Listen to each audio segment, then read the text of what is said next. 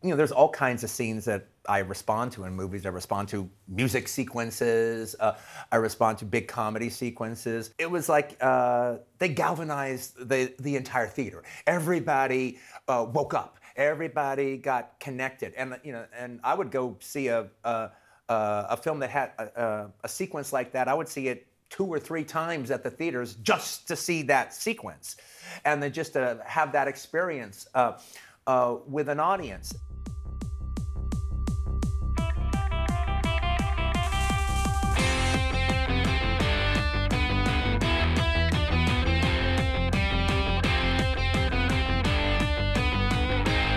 Welcome to Making Tarantino, the podcast. I'm your host, Philip Duke, and I'm here with his cousin Chip.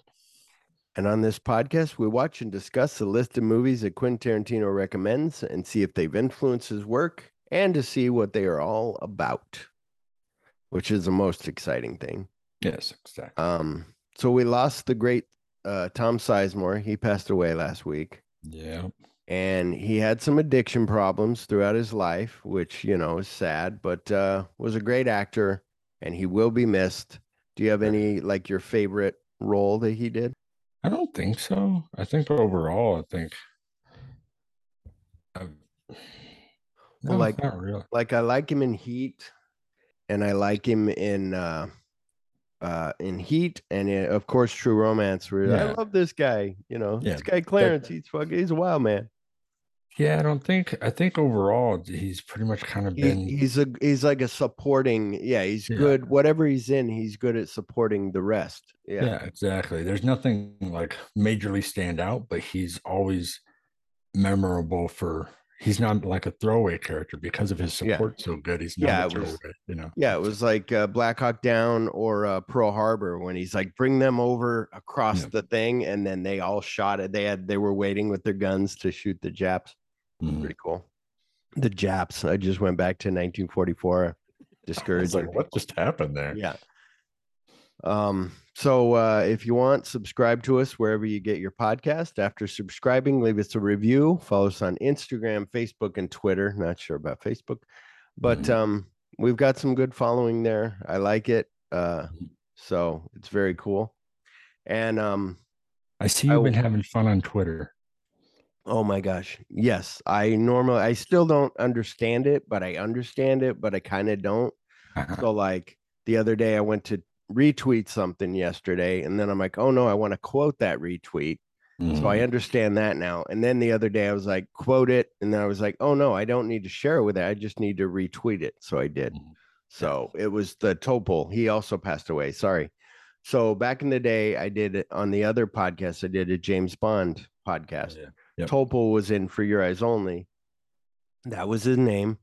And he was badass in For Your Eyes Only, but he was also in a movie that I've never seen, is Fiddler on the Roof. Oh, okay. He's the main guy in Fiddler on the Roof.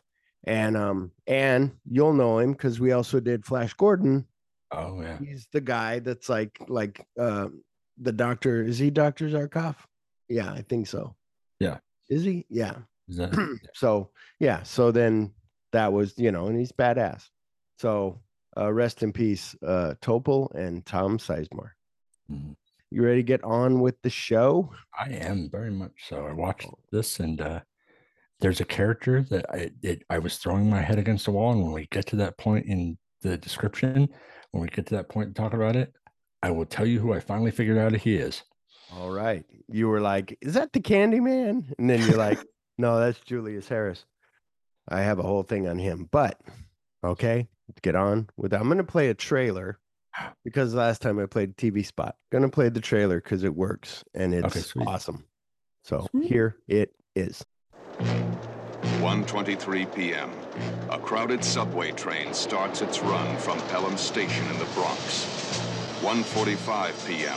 4 desperate, heavily armed men seize control of the train. Open the door or I'll blow your head off. Taking 17 people as hostages. Your attention, please. Now then, you'll all remain seated. Anybody who tries to rise is going to get shot. I do hope I have made myself understood. 2:13 p.m. The city of New York is given 1 hour to come up with $1 million ransom. You're out of your skull. All units stand by on the double. What's up, Z? The train's been hijacked. Millions have read it. Now you can live it. The Taking of Pelham. 1, 2, 3. There is no way you can get away with this. You are underground in a tunnel. At precisely 3:13, we are going to begin executing the hostages. Nothing will happen as long as you obey my orders.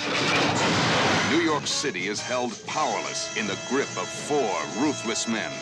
From the mayor's office. Don't tell me I don't want to know. To police headquarters. I've got about 50 men inside the tunnel, all wearing vests and armed with machine and submachine guns. We can fight the Third World War down there.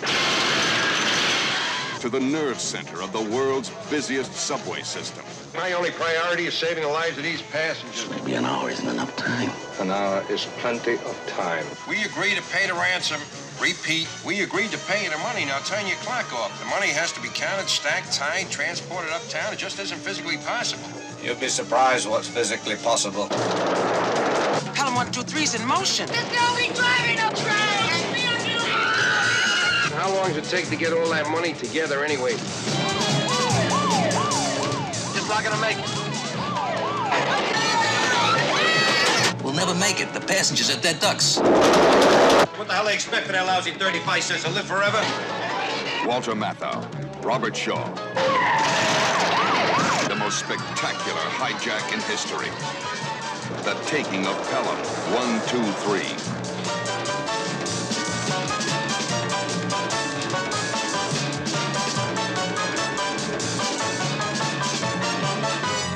The Taking of Pelham 123, 1974. I got a big plot written down here, but it's pretty good. In New York City, a criminal gang led by ruthless Mr. Blue, Robert Shaw, hijacks a subway car and threatens to start shooting one passenger per minute unless they receive $1 million in cash from the city within an hour. On the other end of the line, crusty veteran transit policeman Zachary Garber, Walter Matthau, has his hands full dealing with the mayor's office and his hot-headed fellow cops, while also trying to deliver the ransom before the deadline expires. I tried to do that all without swallowing. That last word got me. So, starring Walter Matthau as Lieutenant Zach Garber, which we always love him. Oh, yeah. Robert Shaw. They have all the names here, so it's pretty good. Robert Shaw as Bernard Ryder / Mr. Blue. So, of course, we'll get into it later, but right now, of course, Mr. Blue, Quentin. For one, this is a great movie.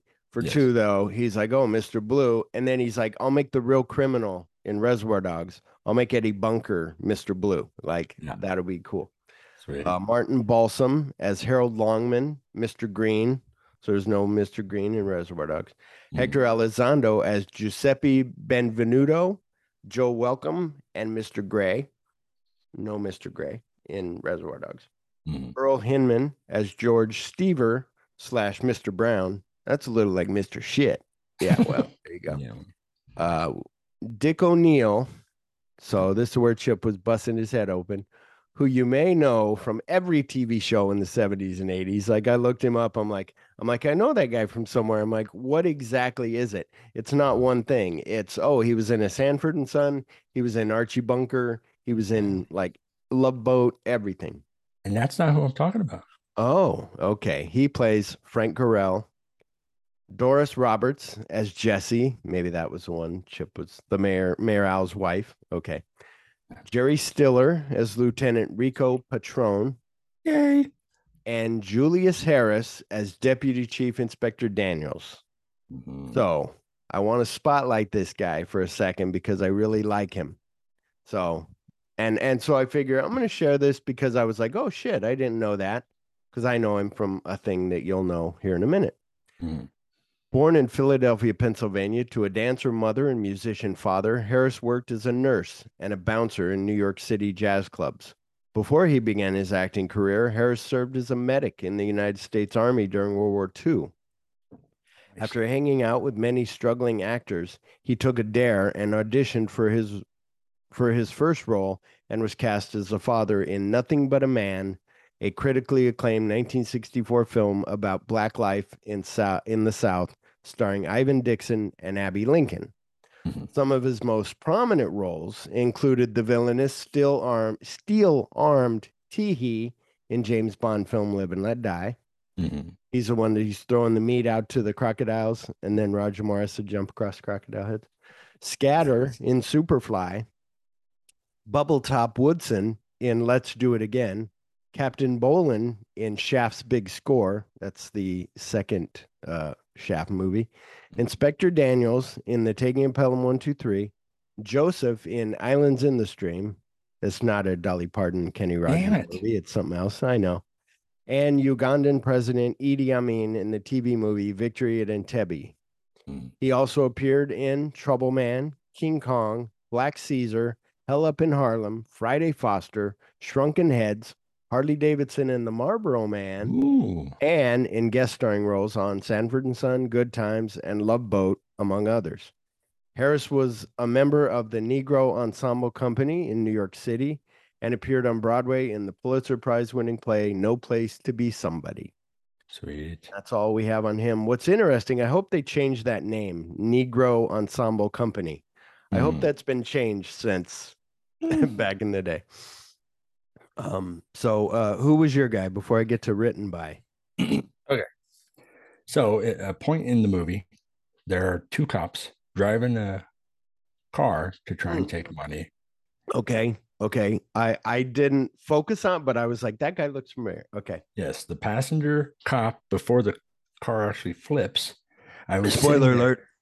Yeah, and I was sitting there it was bugging the crap out of me where it was pulling me out of the movie, and I was like, damn it, this is pissing me off.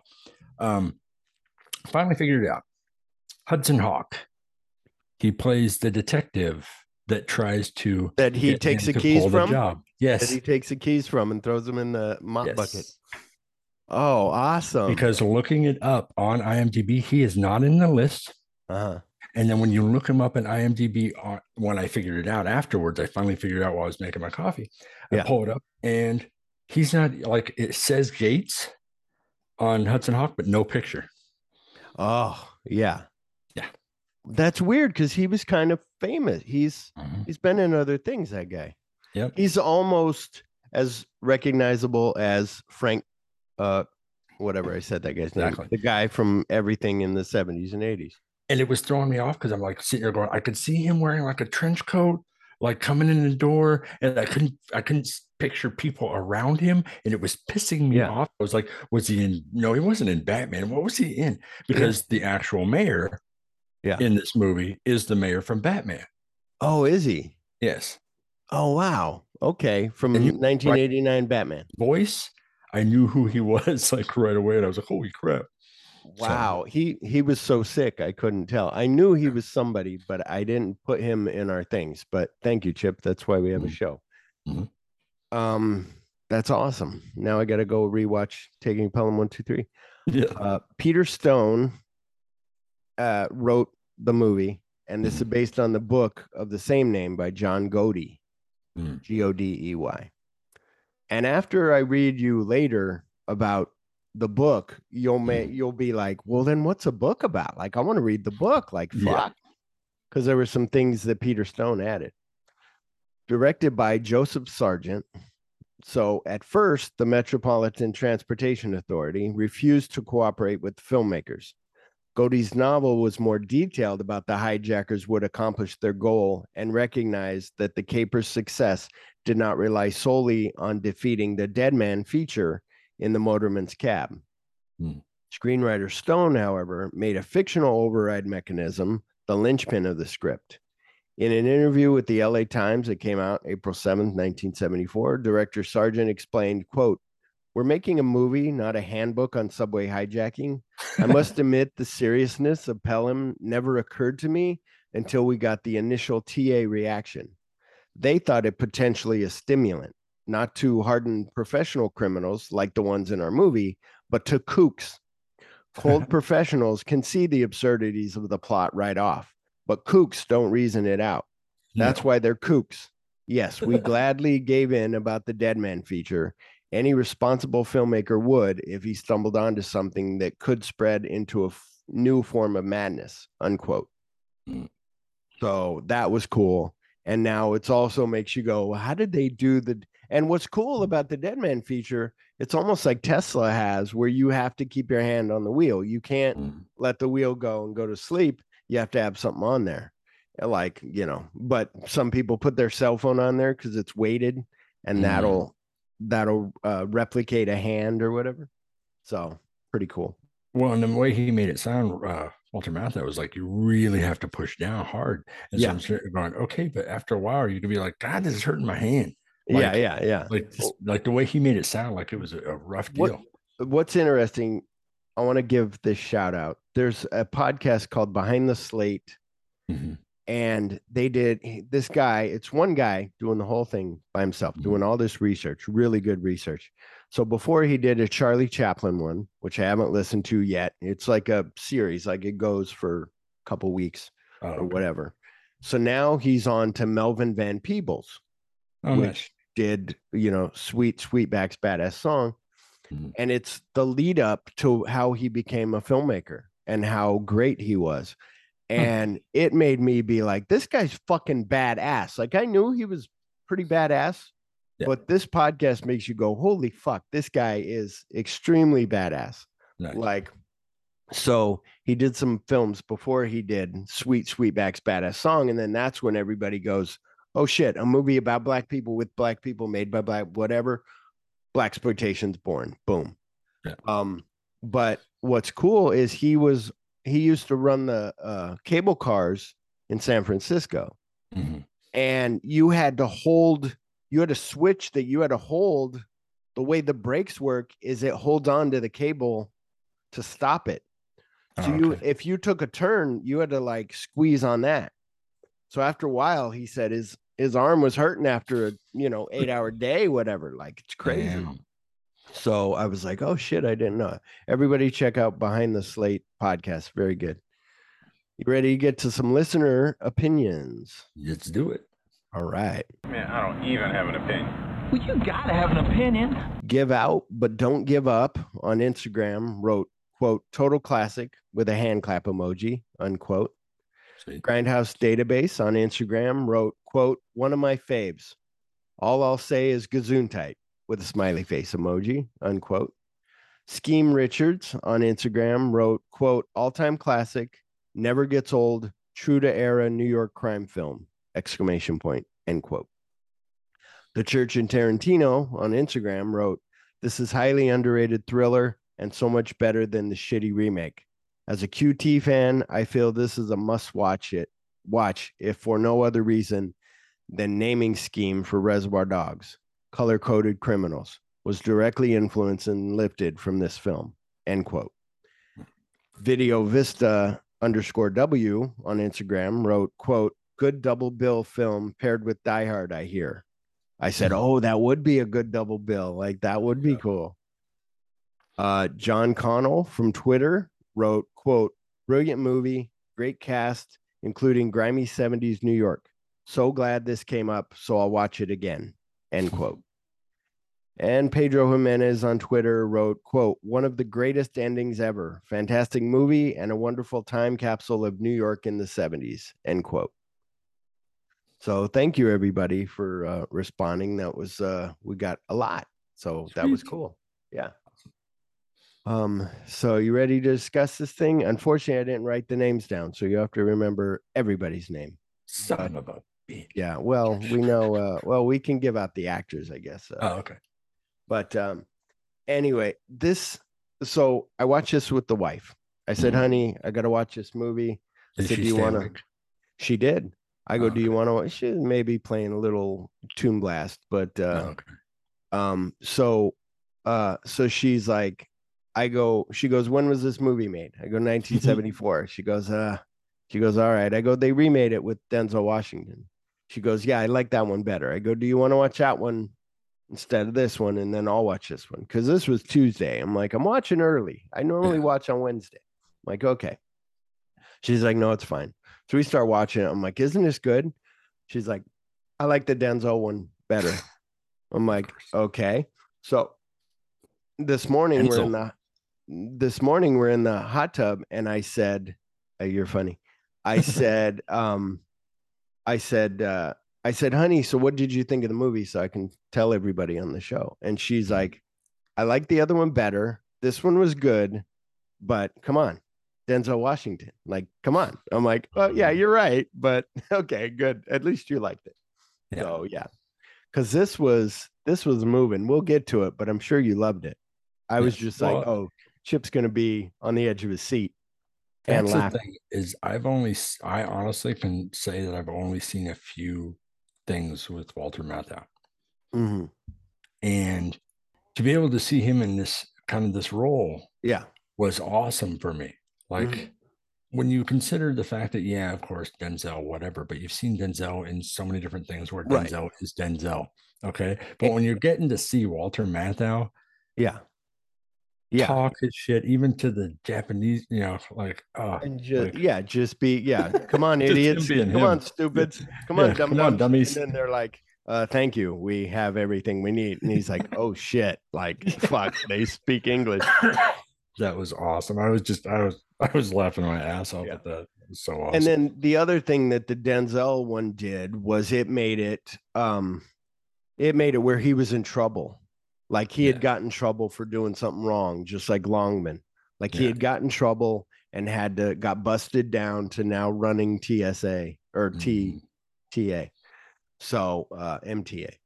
But yeah, so yeah, this movie starts. He's sitting there, and this movie is so quick with the dialogue. It's almost like Howard Hawks type, like Rio Bravo, like overlapping dialogue.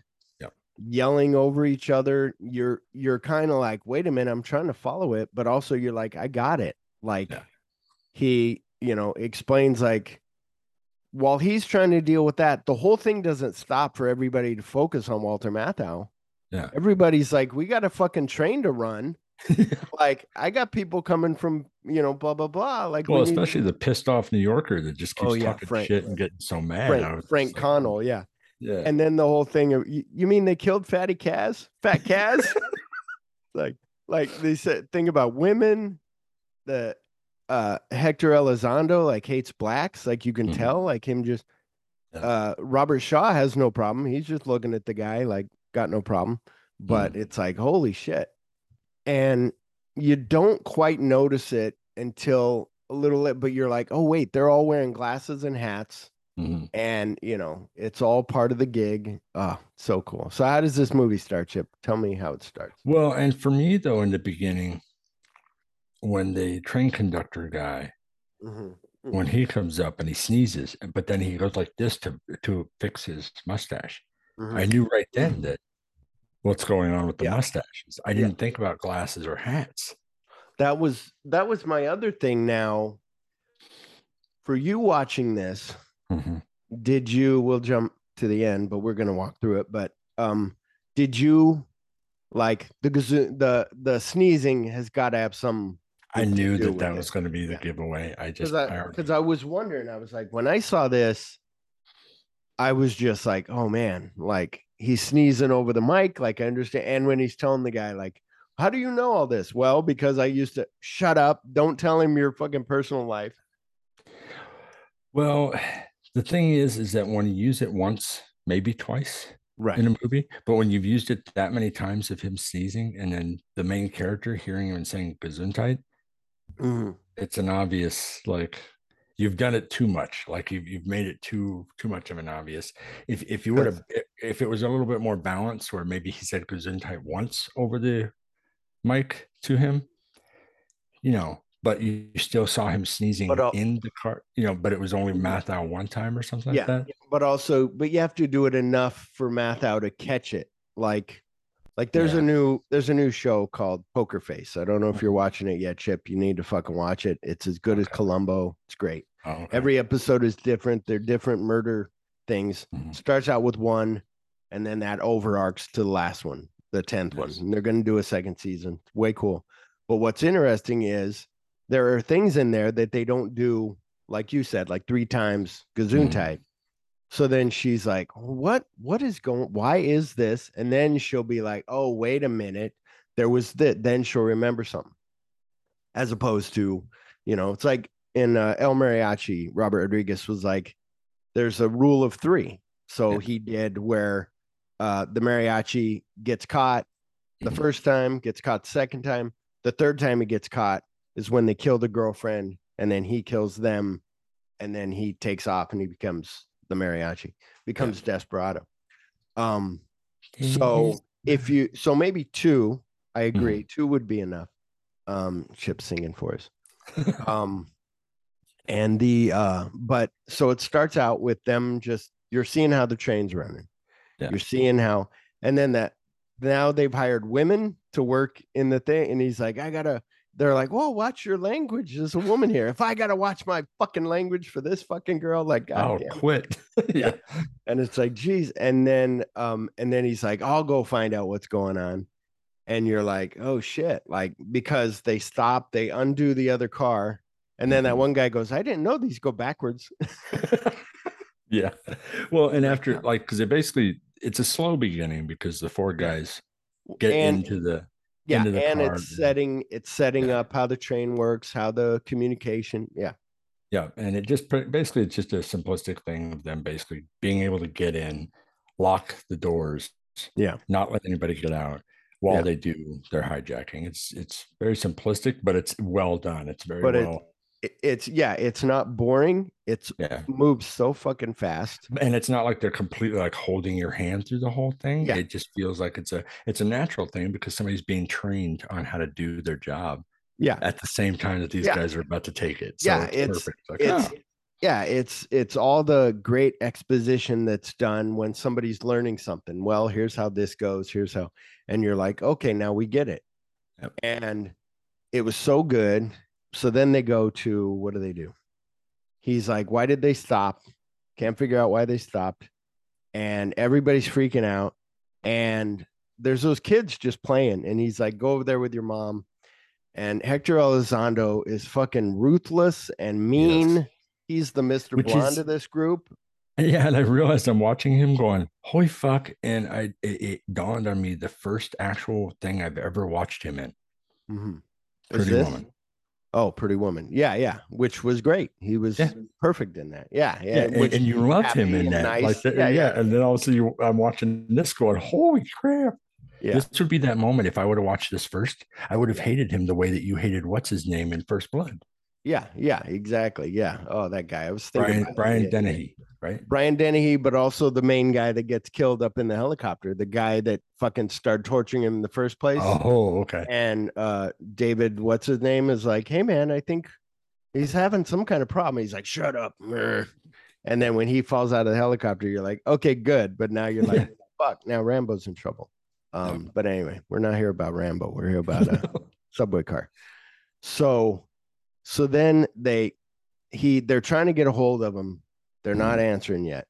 Then Robert Shaw gets on, fucking one of the best villain voices ever, just the best voice. He's got a cool voice. And this is 1 year before Jaws. Wow. I was telling the wife, remember this? And she was like, I go, remember he was in Jaws? She's like, oh, the old man. I go, yeah, I'll bring him to you. 25-footer. Let me tell you a story about World War II. So then he says, meet in an hour, you got to bring the money. And if you don't, I start killing hostages. And you're just like, holy shit. And then they're like, we need more time. I can't do it, Walter Matthau. But his perfect thing of laying that out, like, I got to bring it down the tracks. I got to stop the thing. I got to go down here. I got to go down there. We can't do it. It can't be done. And he's like, no, you have an hour. That's it. And that's what's so cool about this too, is he never gives. He's like, he gives that one time. He's like, okay, I'll give you, what was it? 2, 5 minutes, 3 minutes, whatever it was. Yeah, and he's like, okay. Because he said, because the other guy came in and asked him, what? 10 minutes will be fine, right? Like that's not too bad or whatever. Yeah, he's like, no, and that was his thing too. You give him that much, then they'll take 2 hours. If you give them 3 hours, they'll take 3 hours. So you just give them this time. And the mayor in here is so good of like, what do you mean? Do I got to do this? And he's like, look, you have a 22% approval rating. You need to go down there, but I'm sick. Like, no. And then he's telling like the maid to get out, and he's, getting the mayor together. And then it's done so it's amping up already. You're like, holy shit, they need $1 million. Like, how are they going to do it? And Walter Matthau even asked, how are they going to get out? Even if they get the money, how are they going to get out? You're underground on a train. I don't know how. He's like, that's for us to decide, not you. And you're like, fuck. And like we said, everything laid out slowly, where it's like they don't talk about the dead man switch when the guy's learning. Yeah. But later, when Julius Harris is like, he's like, well, what if they're not on the train? He's like, no, there's a dead man switch. You have to have somebody to hold it down. He's like, oh, okay. And then, he's like, wait, let's go back to 18th Street. Shit. Well, and my thing was during the original call, when he says you have an hour. Yeah. And then he says, and I started killing people. I'm expecting him to say, I'm going to kill somebody every half hour, 5 minutes, half hour. Yeah. Not every minute. I'm like, that's 17 more minutes. That's it. 17 people on there. That's it. Well, hopefully, you're hoping that they stop after the first minute and they'll be like, all right.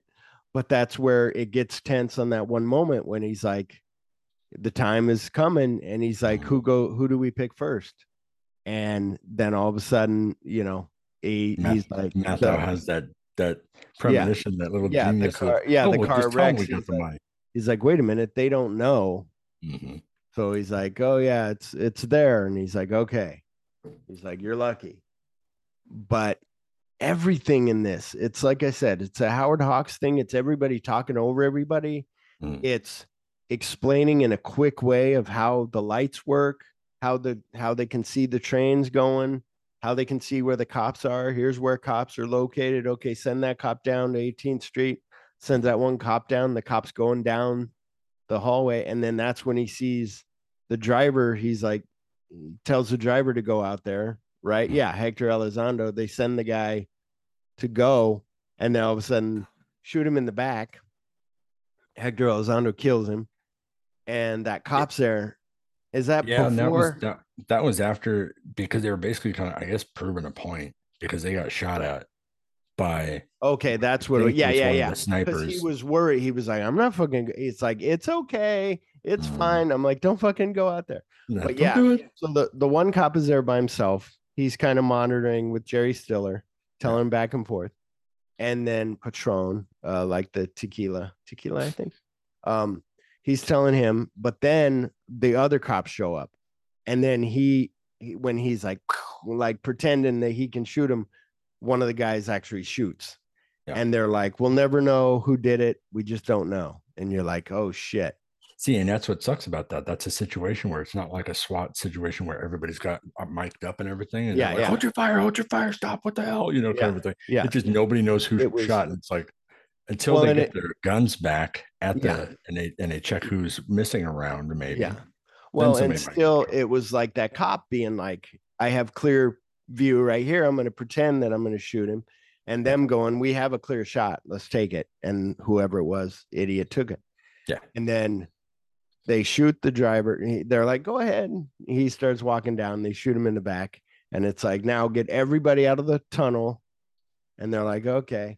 And then the chief inspector's there, Julius Harris, Teehee from Live and Let Die. And he's communicating. So Walter Matthau's like communicating with him, then flipping over to communicate with Pelham, and then also flipping over to communicate with Patron. Yeah. And then also at that one point, he puts them all together of like, what should we do? Yeah. I think this is what's going on. That guy keeps sneezing. He keeps hearing it. It's like Gesundheit. Robert Shaw's just like on mission, just keeps, okay, here's what we need. Doesn't be like, shut up, idiot. So he goes ahead and tells his stuff. So then they're bringing the money. They have to bundle it in. This is the other thing, a little bit of a hole, maybe. They said bundle half of 500,000 in 50s and 500,000 in hundreds. Yeah. Now, when they get the money, they're like, just split it up, take your share. And I'm like, but you got to take 100, 150, 100. Like, if you take all the 18 packs of 100, then you have more money than the other guy, Mm-hmm. So, but when they're bundling the money, it's like the guy's like, the Hudson Hawk guy's like, could you imagine if you have to lick your finger? The driver was like, you have to lick your finger every time.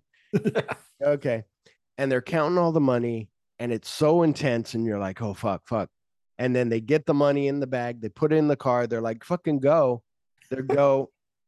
Hudson Hawkeye's like, we're not gonna make it. The other guy's like, we'll make it. We're not gonna make it. Like, there's no fucking chance.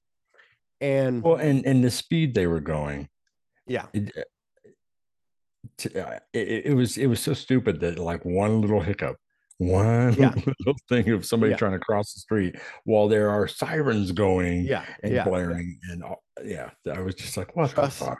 Trust me, Chip. There's people getting wrecks all the time. I was watching one on the TikTok, whatever it was a cop had his lights on, was going to turn left, and this big delivery truck slammed right into the cop car because he didn't notice, because he had a green light, but he didn't notice that the cop had his lights and sirens on.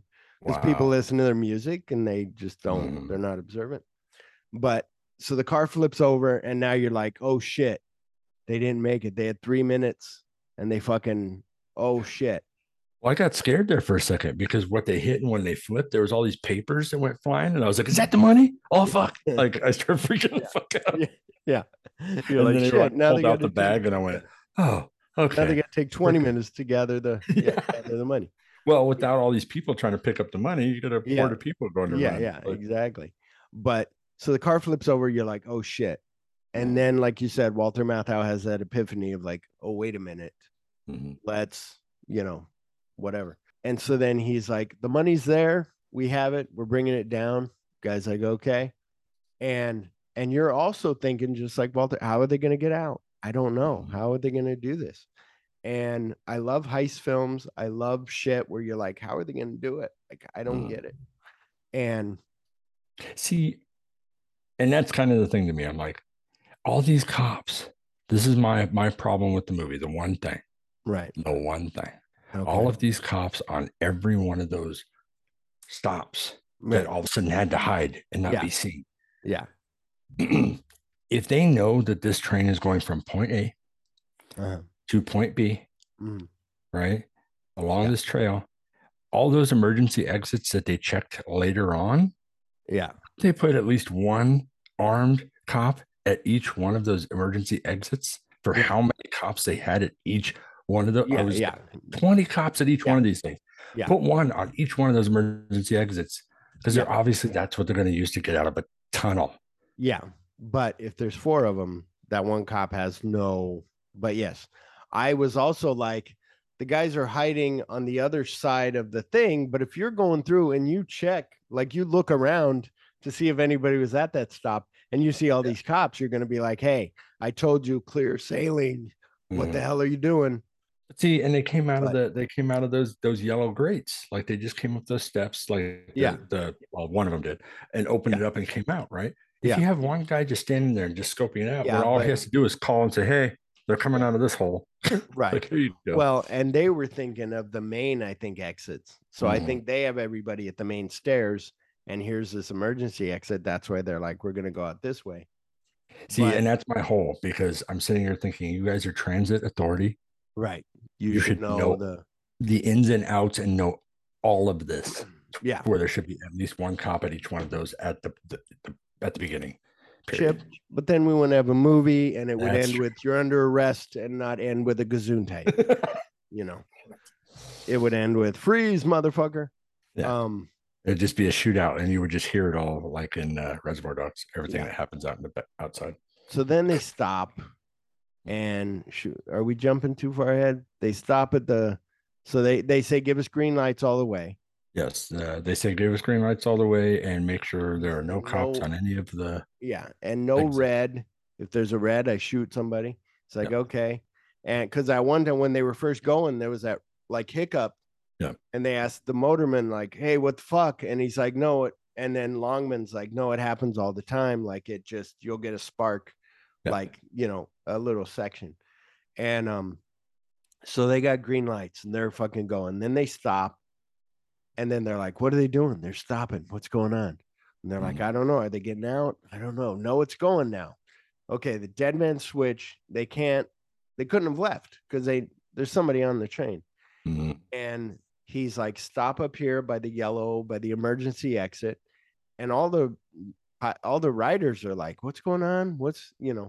And even with that kid crying, saying something, he's like, shut the kid up. Like, do you want to be? Yeah, that was when he's like, I'm going to kill somebody. It's like, you want to be next? And she's like, shut up, guys. Yep. Then they get out. So now they're doing something. They explain about the dead man switch, and then you see him putting together this metal piping. Yeah. And you're like, holy shit, what the hell is Which is going cool on? because I understand, like you said, that they don't want to actually tell you a way to hijack and to be able to do that. So they give you a switch idea kind of a thing that's able to be used from the outside of the vehicle. Yeah. I was thinking in my head, because we had seen the beginning where they were looking out the window and talking out the window, that they were going to reach in the window and pop something in there to push down on. Right. Yeah. But of course, they had to come up with a fake thing that could not actually be made, that you just push on the side of the front and pull it up. Whatever the dead man switch is connected to, you got. But also, I was thinking maybe it went up there, but no, I think it was just set to the wheels. But it is so fucking good. And then they all get out, and they're like they're all shoving their vest full of money. Hector Elizondo, and you can see that, Mr. Blue and Mr. Gray, right? Is Hector Elizondo gray or green? Gray, yeah. Green was the other guy. Yeah, you could see that they don't like each other. And then Mr. Brown was the other guy that was he's got his machine gun, and he's like put all the guns away, like switch out hats. They take off the glasses and the hats, put them in a bag, put on different hats. They're ready to go. And then he won't give up his gun. He's like, no. And it's like, no, you need to fucking give up your gun. And you don't see, but Robert Shaw has kept his machine gun because he's waiting for them all to get rid of theirs. And then he shoots Hector Elizondo going upstairs and fucking shoots him a couple times and kills him. Now, was that the other cop that's followed them? He had a pistol. It wasn't the machine gun that he shot. Oh, okay. I was thinking it was one of those machine guns. Okay, it was pistol. Because it's the same pistol that he went into the tunnel with. Right. That's right. Now, when Mr. Brown gets shot, is that from that other cop has followed them? Yes, because the rogue cop. He's looking back and forth because they're dealing with no Gray going upstairs. Well, we forgot the biggest fucking thing. Yeah. So then they're like, "There's a cop on board," and you're like, "Oh shit, this is Die Hard. This is fucking badass." All right. And again, with the times where they're like, "Is this a woman? Or is it a woman or a man?" I didn't think to ask. And he's like, and then everybody else is like, well, if it's a woman, she got no chance. He's like, how do you know? Like, you don't know this. Like what the fucking fuck? Yeah. And which is funny. Because when we get to the point where with the cop, what Walter Matthau says to him. Yeah. I forget. Okay. But hang on. So the cop gets out and starts following them. And they're like, he's like, I'm a cop. As he runs out, he's got a gun on his ankle, which is smart that he wasn't a rogue cop. He didn't try to kill all them. For one, that's not the movie that we're watching. But for two, that he knew enough. Let's say that this was realistic. He knew enough that I can't pull my gun out right now and shoot somebody because they have machine guns and there's 4 of them. So then he goes to chase them to at least I can find out where they went. And then all of a sudden, because when he goes to chase them and he jumps out, Brown turns around and says, I thought I saw something. I thought I saw somebody jumping out or something like that, or something falling off or something. And we're like, what was it? He goes, I don't know. But the cool thing is that they're looking and nothing is moving, because when the cop jumped out, he knocked himself out. And he was laying on the thing, and it took him a while to gain consciousness because he hurt himself. Yeah. And so since there was no movement, he didn't give himself away. And they're looking and going, oh, we don't see anything. And so they go back to doing what they're doing, start to, take off all their stuff, take off the glasses, the mustaches, do all the things. And then he regains consciousness and starts slowly crawling towards them. And then it's a surprise when you see him standing there, Mr. Brown, and all of a sudden gets shot, and you're like, "What the fuck?" Yeah, and then that was back. The way he reacted, his acting on that was really good, because I was sitting there going, "Was he shot like right in the spine, where he's just like, like it's kind of turning?" I was like, "Oh, ow, ow." Yeah, it was a good shot for that cop. So then they're like, "Oh, there's a poison pill in the building, fucking up the whole thing."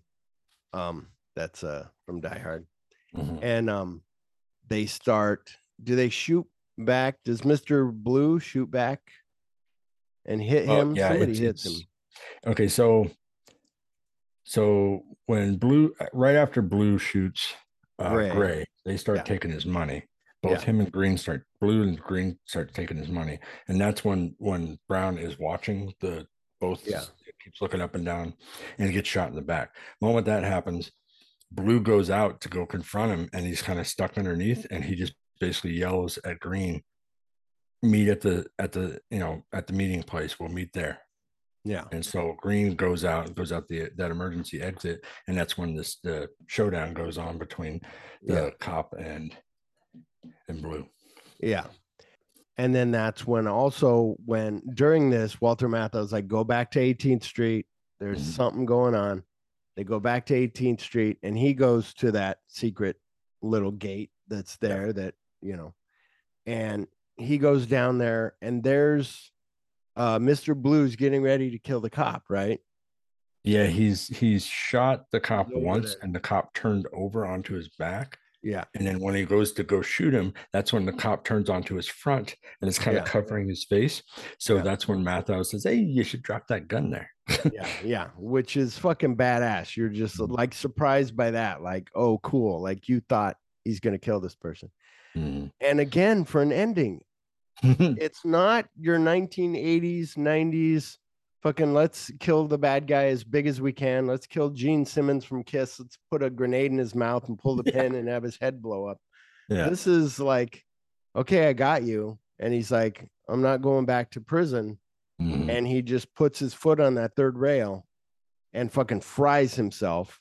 Yeah. And you're like, oof, Jesus Christ. Well, and that was the coolest thing was that was Matthau's reaction too. He's like, ooh, just like, and he just kind of cringes while he's watching him bake himself.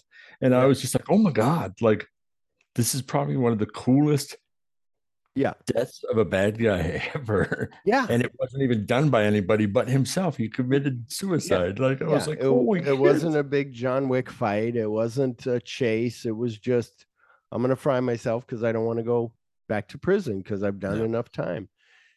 And it's like shit. And then what does Matthau? You said Matthau says something to the cop. Yeah. So Matthau, when he comes over, I believe that when he checks on him for a second and he goes, I'll get a medic to you, miss. Because it's a guy with long hair on his stomach. So he thought it was a woman. In the credits, it says hippie undercover cop.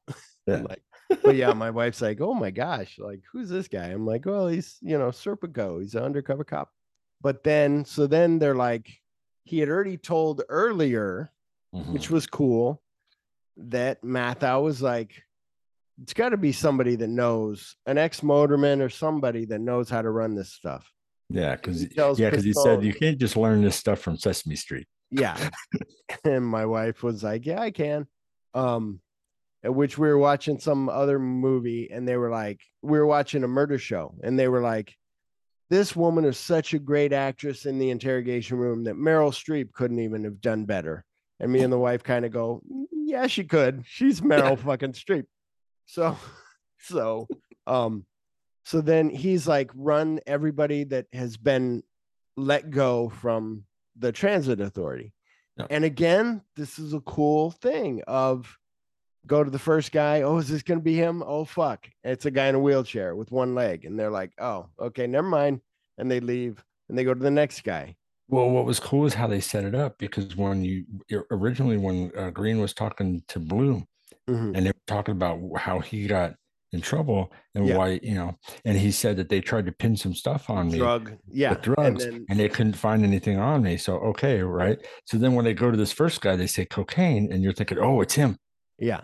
Well, and then when they get to, and then they're like, here's another drug offender. And they go to the guy at the toll booth. And he's like, fuck you guys, pay me your money. You owe money to get through. Okay, thanks. No, you got to pay the money. And you're like, oh shit, this guy really hates. He's like, you guys always fucking with me. And then they go to, do they go to a third guy? I think he was. So third. It's the rule of three, that two. And then the third guy they go to, and there's Martin Balsam rolling around in the money. So I don't know if you know Martin Balsam was in Psycho. He's the detective that So Psycho's on our list of Tarantino stuff. So then they knock on the door. He's like, fuck, he grabs all the money, puts it in the stove.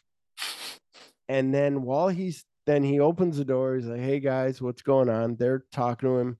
He's like, oh shit, there's a bundle of money, stack of bills by his bed. He's like, oh shit. And he runs over there, kicks it under, and he's like, no, I've been here all day. I don't know what you're talking about. And Walter Matthau's like, okay, all right. They're getting ready to leave. The door's almost closing, and it closes. Yeah, and then you hear a sneeze. He sneezes, and then it opens back up, and Walter Matthau gives him this look, says Gesundheit, and that's the end of the movie. And you're like, fuck yes, awesome. See, and what irritated me a little bit was that they were out the door. They were leaving, and he started like basically harassing them, saying, why you gotta fuck with me? Why don't you get the fuck out of here? And he said it like 2 or 3 times to where it made them stay longer. If he wouldn't have done that, they would have gotten out the door, started down the hall, and then he could have seized them. They would not have known. So you don't like the ending. I get what you're saying, Chip, I guess. Chip's just tearing down these movies. No, I was sitting there getting frustrated where I'm sitting there, I'm watching. As I'm watching this, I'm like, shut your mouth, fool. Yeah. Shut up, fool. Yeah. But yeah, and then he's like, gives him that look, opens the door back up, gives a look, freeze frame almost, the end. And you're like, fucking awesome. And then the music was really good in this. David Shore, I believe, did the music. I have the soundtrack on my phone because when you and I did when you and I did Dirty Harry on the other one, I downloaded that soundtrack, and then it was like, you might like Taking a Pelham 1, 2, 3. And so I have that one. Oh, sweet. But anyway, and then that was the end of the movie. Yeah. Hear a couple things. For one, something that I don't have written down, I'll tell you first. So they filmed in like an abandoned area. Finally, TSA was like, okay, we'll give you that. You can use our stuff. Yeah. They let him use like an abandoned tunnel. And what they did, Robert Shaw was like, it was fucking filthy out there. Like you would step out and it stunk in there. And it was like, if you stepped on the dirt, it would like this billow of like almost working in a mine. He was like, you're worried about like, you could breathe something. And I think Walter Matthau was like, you might breathe some shit that there's animals down there that you don't even know. There's you're like, holy shit. But yeah, Robert Shaw was like, oh, it stunk. It was gross, when we had to get outside of that thing. But Sargent said, quote, the director, it's important that we don't be too plausible. We're counting on the film's style and charm and comedy to say, subliminally at least, don't take us too seriously. The credits have a disclaimer that the Transit Authority did not give advice or information for use in the film. After 8 weeks of negotiations and through the influence of Mayor John Lindsay, the MTA relented, but required that the producers take out $20 million in insurance policies, including a special kook coverage in case the movie inspired a real-life hijacking. This was in addition to a $250,000 fee for use of the track station, subway cars, and TA personnel. Wow. The TA also insisted that no graffiti appear in the film. Quote, New Yorkers are going to hoot. This is from Sargent. New Yorkers are going to hoot when they see our spotless subway cars, Sargent said. But the TA was adamant on that score. They said to show graffiti would be to glorify it. We argued that it was artistically expressive, but we got nowhere. They said the graffiti fad would be dead by the time the movie got out. I really doubt that. Mayor Lindsay had first announced his intention to remove graffiti from subway trains in 1972, but the last graffiti-covered car was not removed from service until 1989, which coincides with the fictional mayor in this that was in Batman in 1989. Other changes included beefing up Matthau's role. So in the novel, Garber is the equivalent of Patron. So they're just like carrying the story along. But when Matthau showed interest in the role, they beefed it up.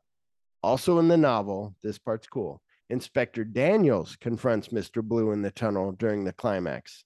Additionally, this part's really cool, screenwriter Peter Stone gave the hijackers their color code names with hats whose colors matched their code names and the Longman character his telltale cold.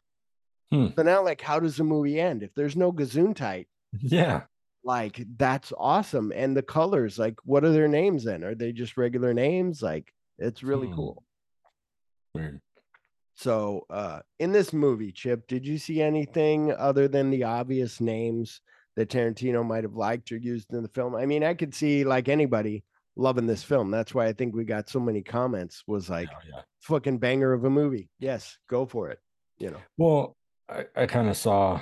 Well, basically, you didn't just see the colors; you actually saw that blue and green were basically, like Keitel. Yeah, like he got with Blue to be like, you're my, I trust you. Yep. And then Blue had to get other people. And Blue might have been like, I trust Mr. Brown, but Mr. Gray. Yeah. And Gray like, to me was Mr. Blonde. So yeah. Mr. Gray was like, I guess he might be Mr. Orange because he's so, I don't know this guy. I don't really trust him, but I need somebody, I should have got my fucking head examined. God damn it. Going forward with a job when I don't even know. But yeah, that the loose cannon of a criminal, but yeah, just such a great, like, I love these movies in 74 that came out. They're so gritty that I just love. Like, they're it's one of my favorite years. But our star rating system here is 1 to 5, 5 being the best. It's your turn to go first, Chip. What do you give this movie? 4? Oh yeah. The fuck? I'm gonna fucking come down to Colorado, go up to Colorado, and beat senseless because no, it's a 5, dude. It's a 5. 4 because of that they had too many cops. They had 20,000 cops on the force of New York City. A 4 because Gesundheit too many times, sneezing too many times. I give it a 5 because you have the little things, but this is just it moved so quickly, just the over speaking dialogue, like everything, like, but a 4 because you had some loopholes in there that you didn't much care for. Yep. I guess I'll take it. I guess I have to. You have your right to your opinion. It's wrong, but you have your right to it. What? So reviews. This film has 100% rating on Rotten Tomatoes out of 43 reviews. So Rotten Tomatoes critical consensus reads, quote, breezy, thrilling, and quite funny. The Taking of Pelham 1, 2, 3 sees Walter Matthau and Robert Shaw pitted against each other in effortlessly high form, unquote. Would you like the movie enough? So I'm thinking you'd rent it. Yeah, it's good rental. Find it for free, or would you buy it? I'd buy it. Yeah. It's well, that's good. That's good. Yeah. But yeah, 4s are always pretty high. So to give people, I'd buy it. I'd buy it too. Yeah, to give people an understanding that are listening.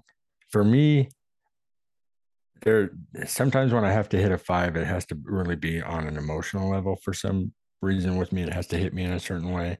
So with this, it's a 4. That to me is really good. That's right. Yeah. Walter Matthau's performance, though, was like you said. Like, I was thinking that too, watching it. Was like, he's different than I've seen him. I've seen him in other movies, but usually he's in comedies with Jack Lemmon, and you're like, okay, I've seen that. Or he's then in the 70s, he started doing like Charlie Varick and like this and like some cool movies. And then you see him being like normal, or you see, what was that IQ he was in, right? With Tim Robbins and Meg Ryan. Yeah, he played Einstein. Yeah. But yeah, it's a quick fucking watch. Fucking great. You have anything to say before we go on to my favorite movie of the week? Nope, I do not. I think we've said it all. All right.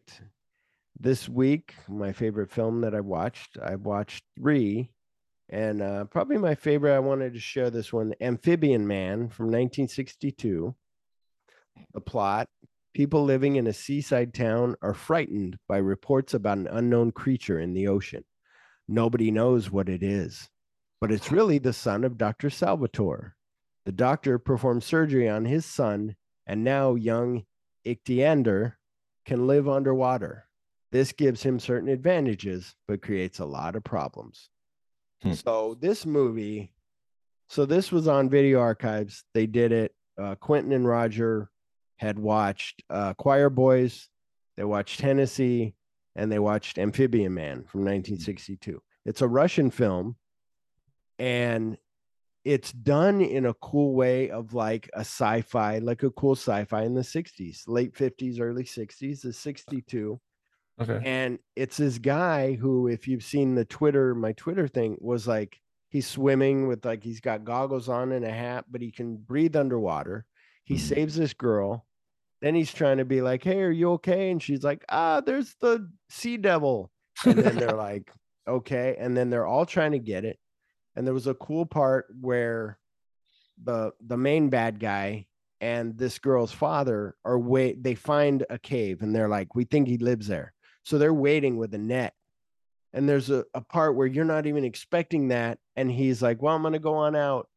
And he goes to go out and they see him and they throw the net down and he gets caught in it. And you're like, oh shit, like he's fucking going to die.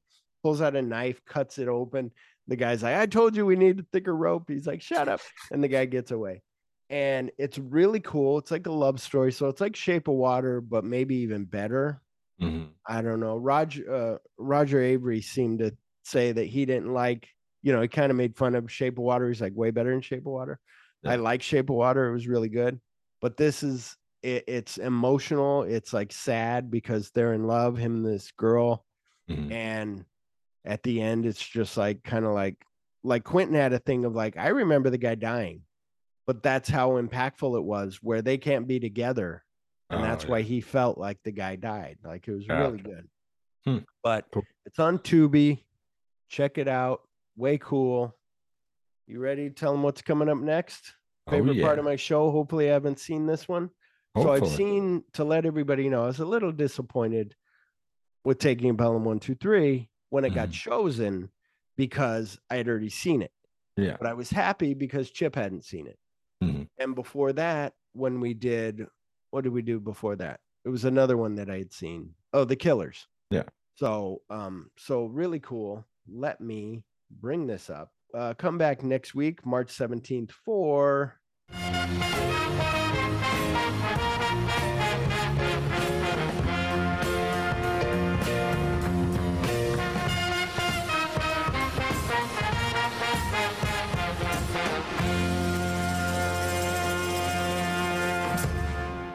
The Mighty Peking Man. I've seen this, but I'm excited to have Chip watch it. The Mighty Peking Man from 1977.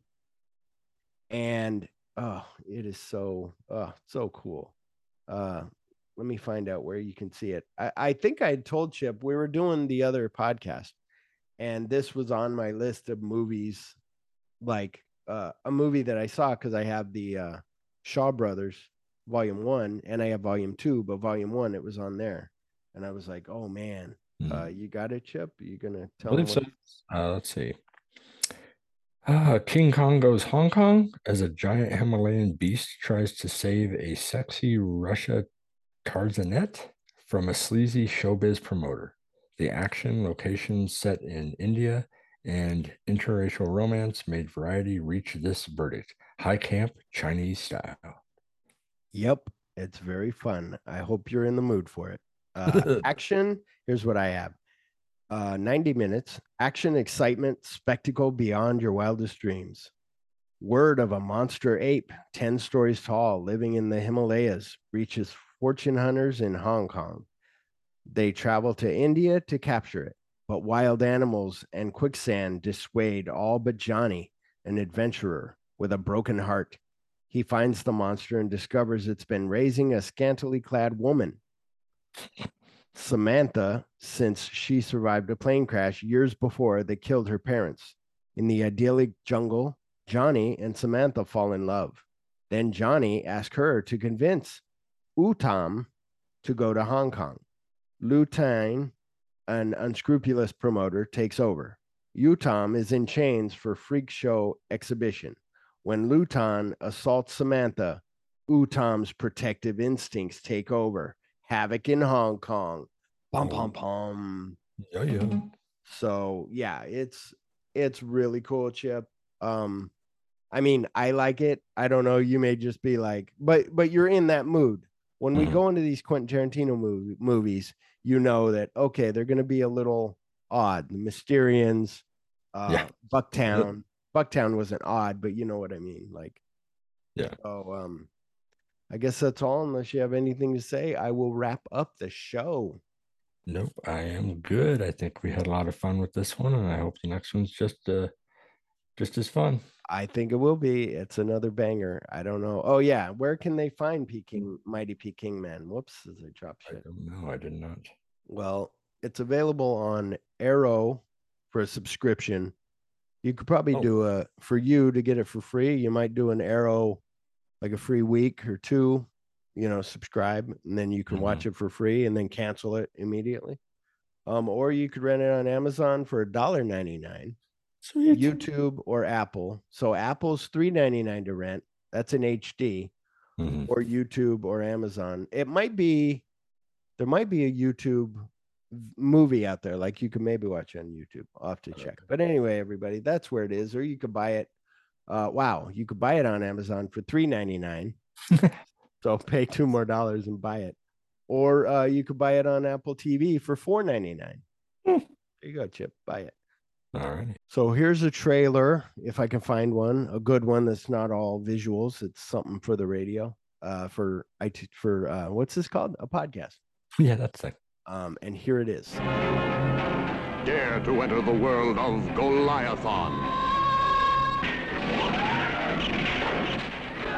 Action, excitement, spectacle beyond your wildest dreams. Quicksand! Quicksand! Goliathon is coming. Rated PG from World Northall Corporation. So everyone, that'll be an exciting one. So thank you for joining us. We hope you had fun and maybe learned something about a movie that may have had a part in making Tarantino. Goodbye. Bye-bye.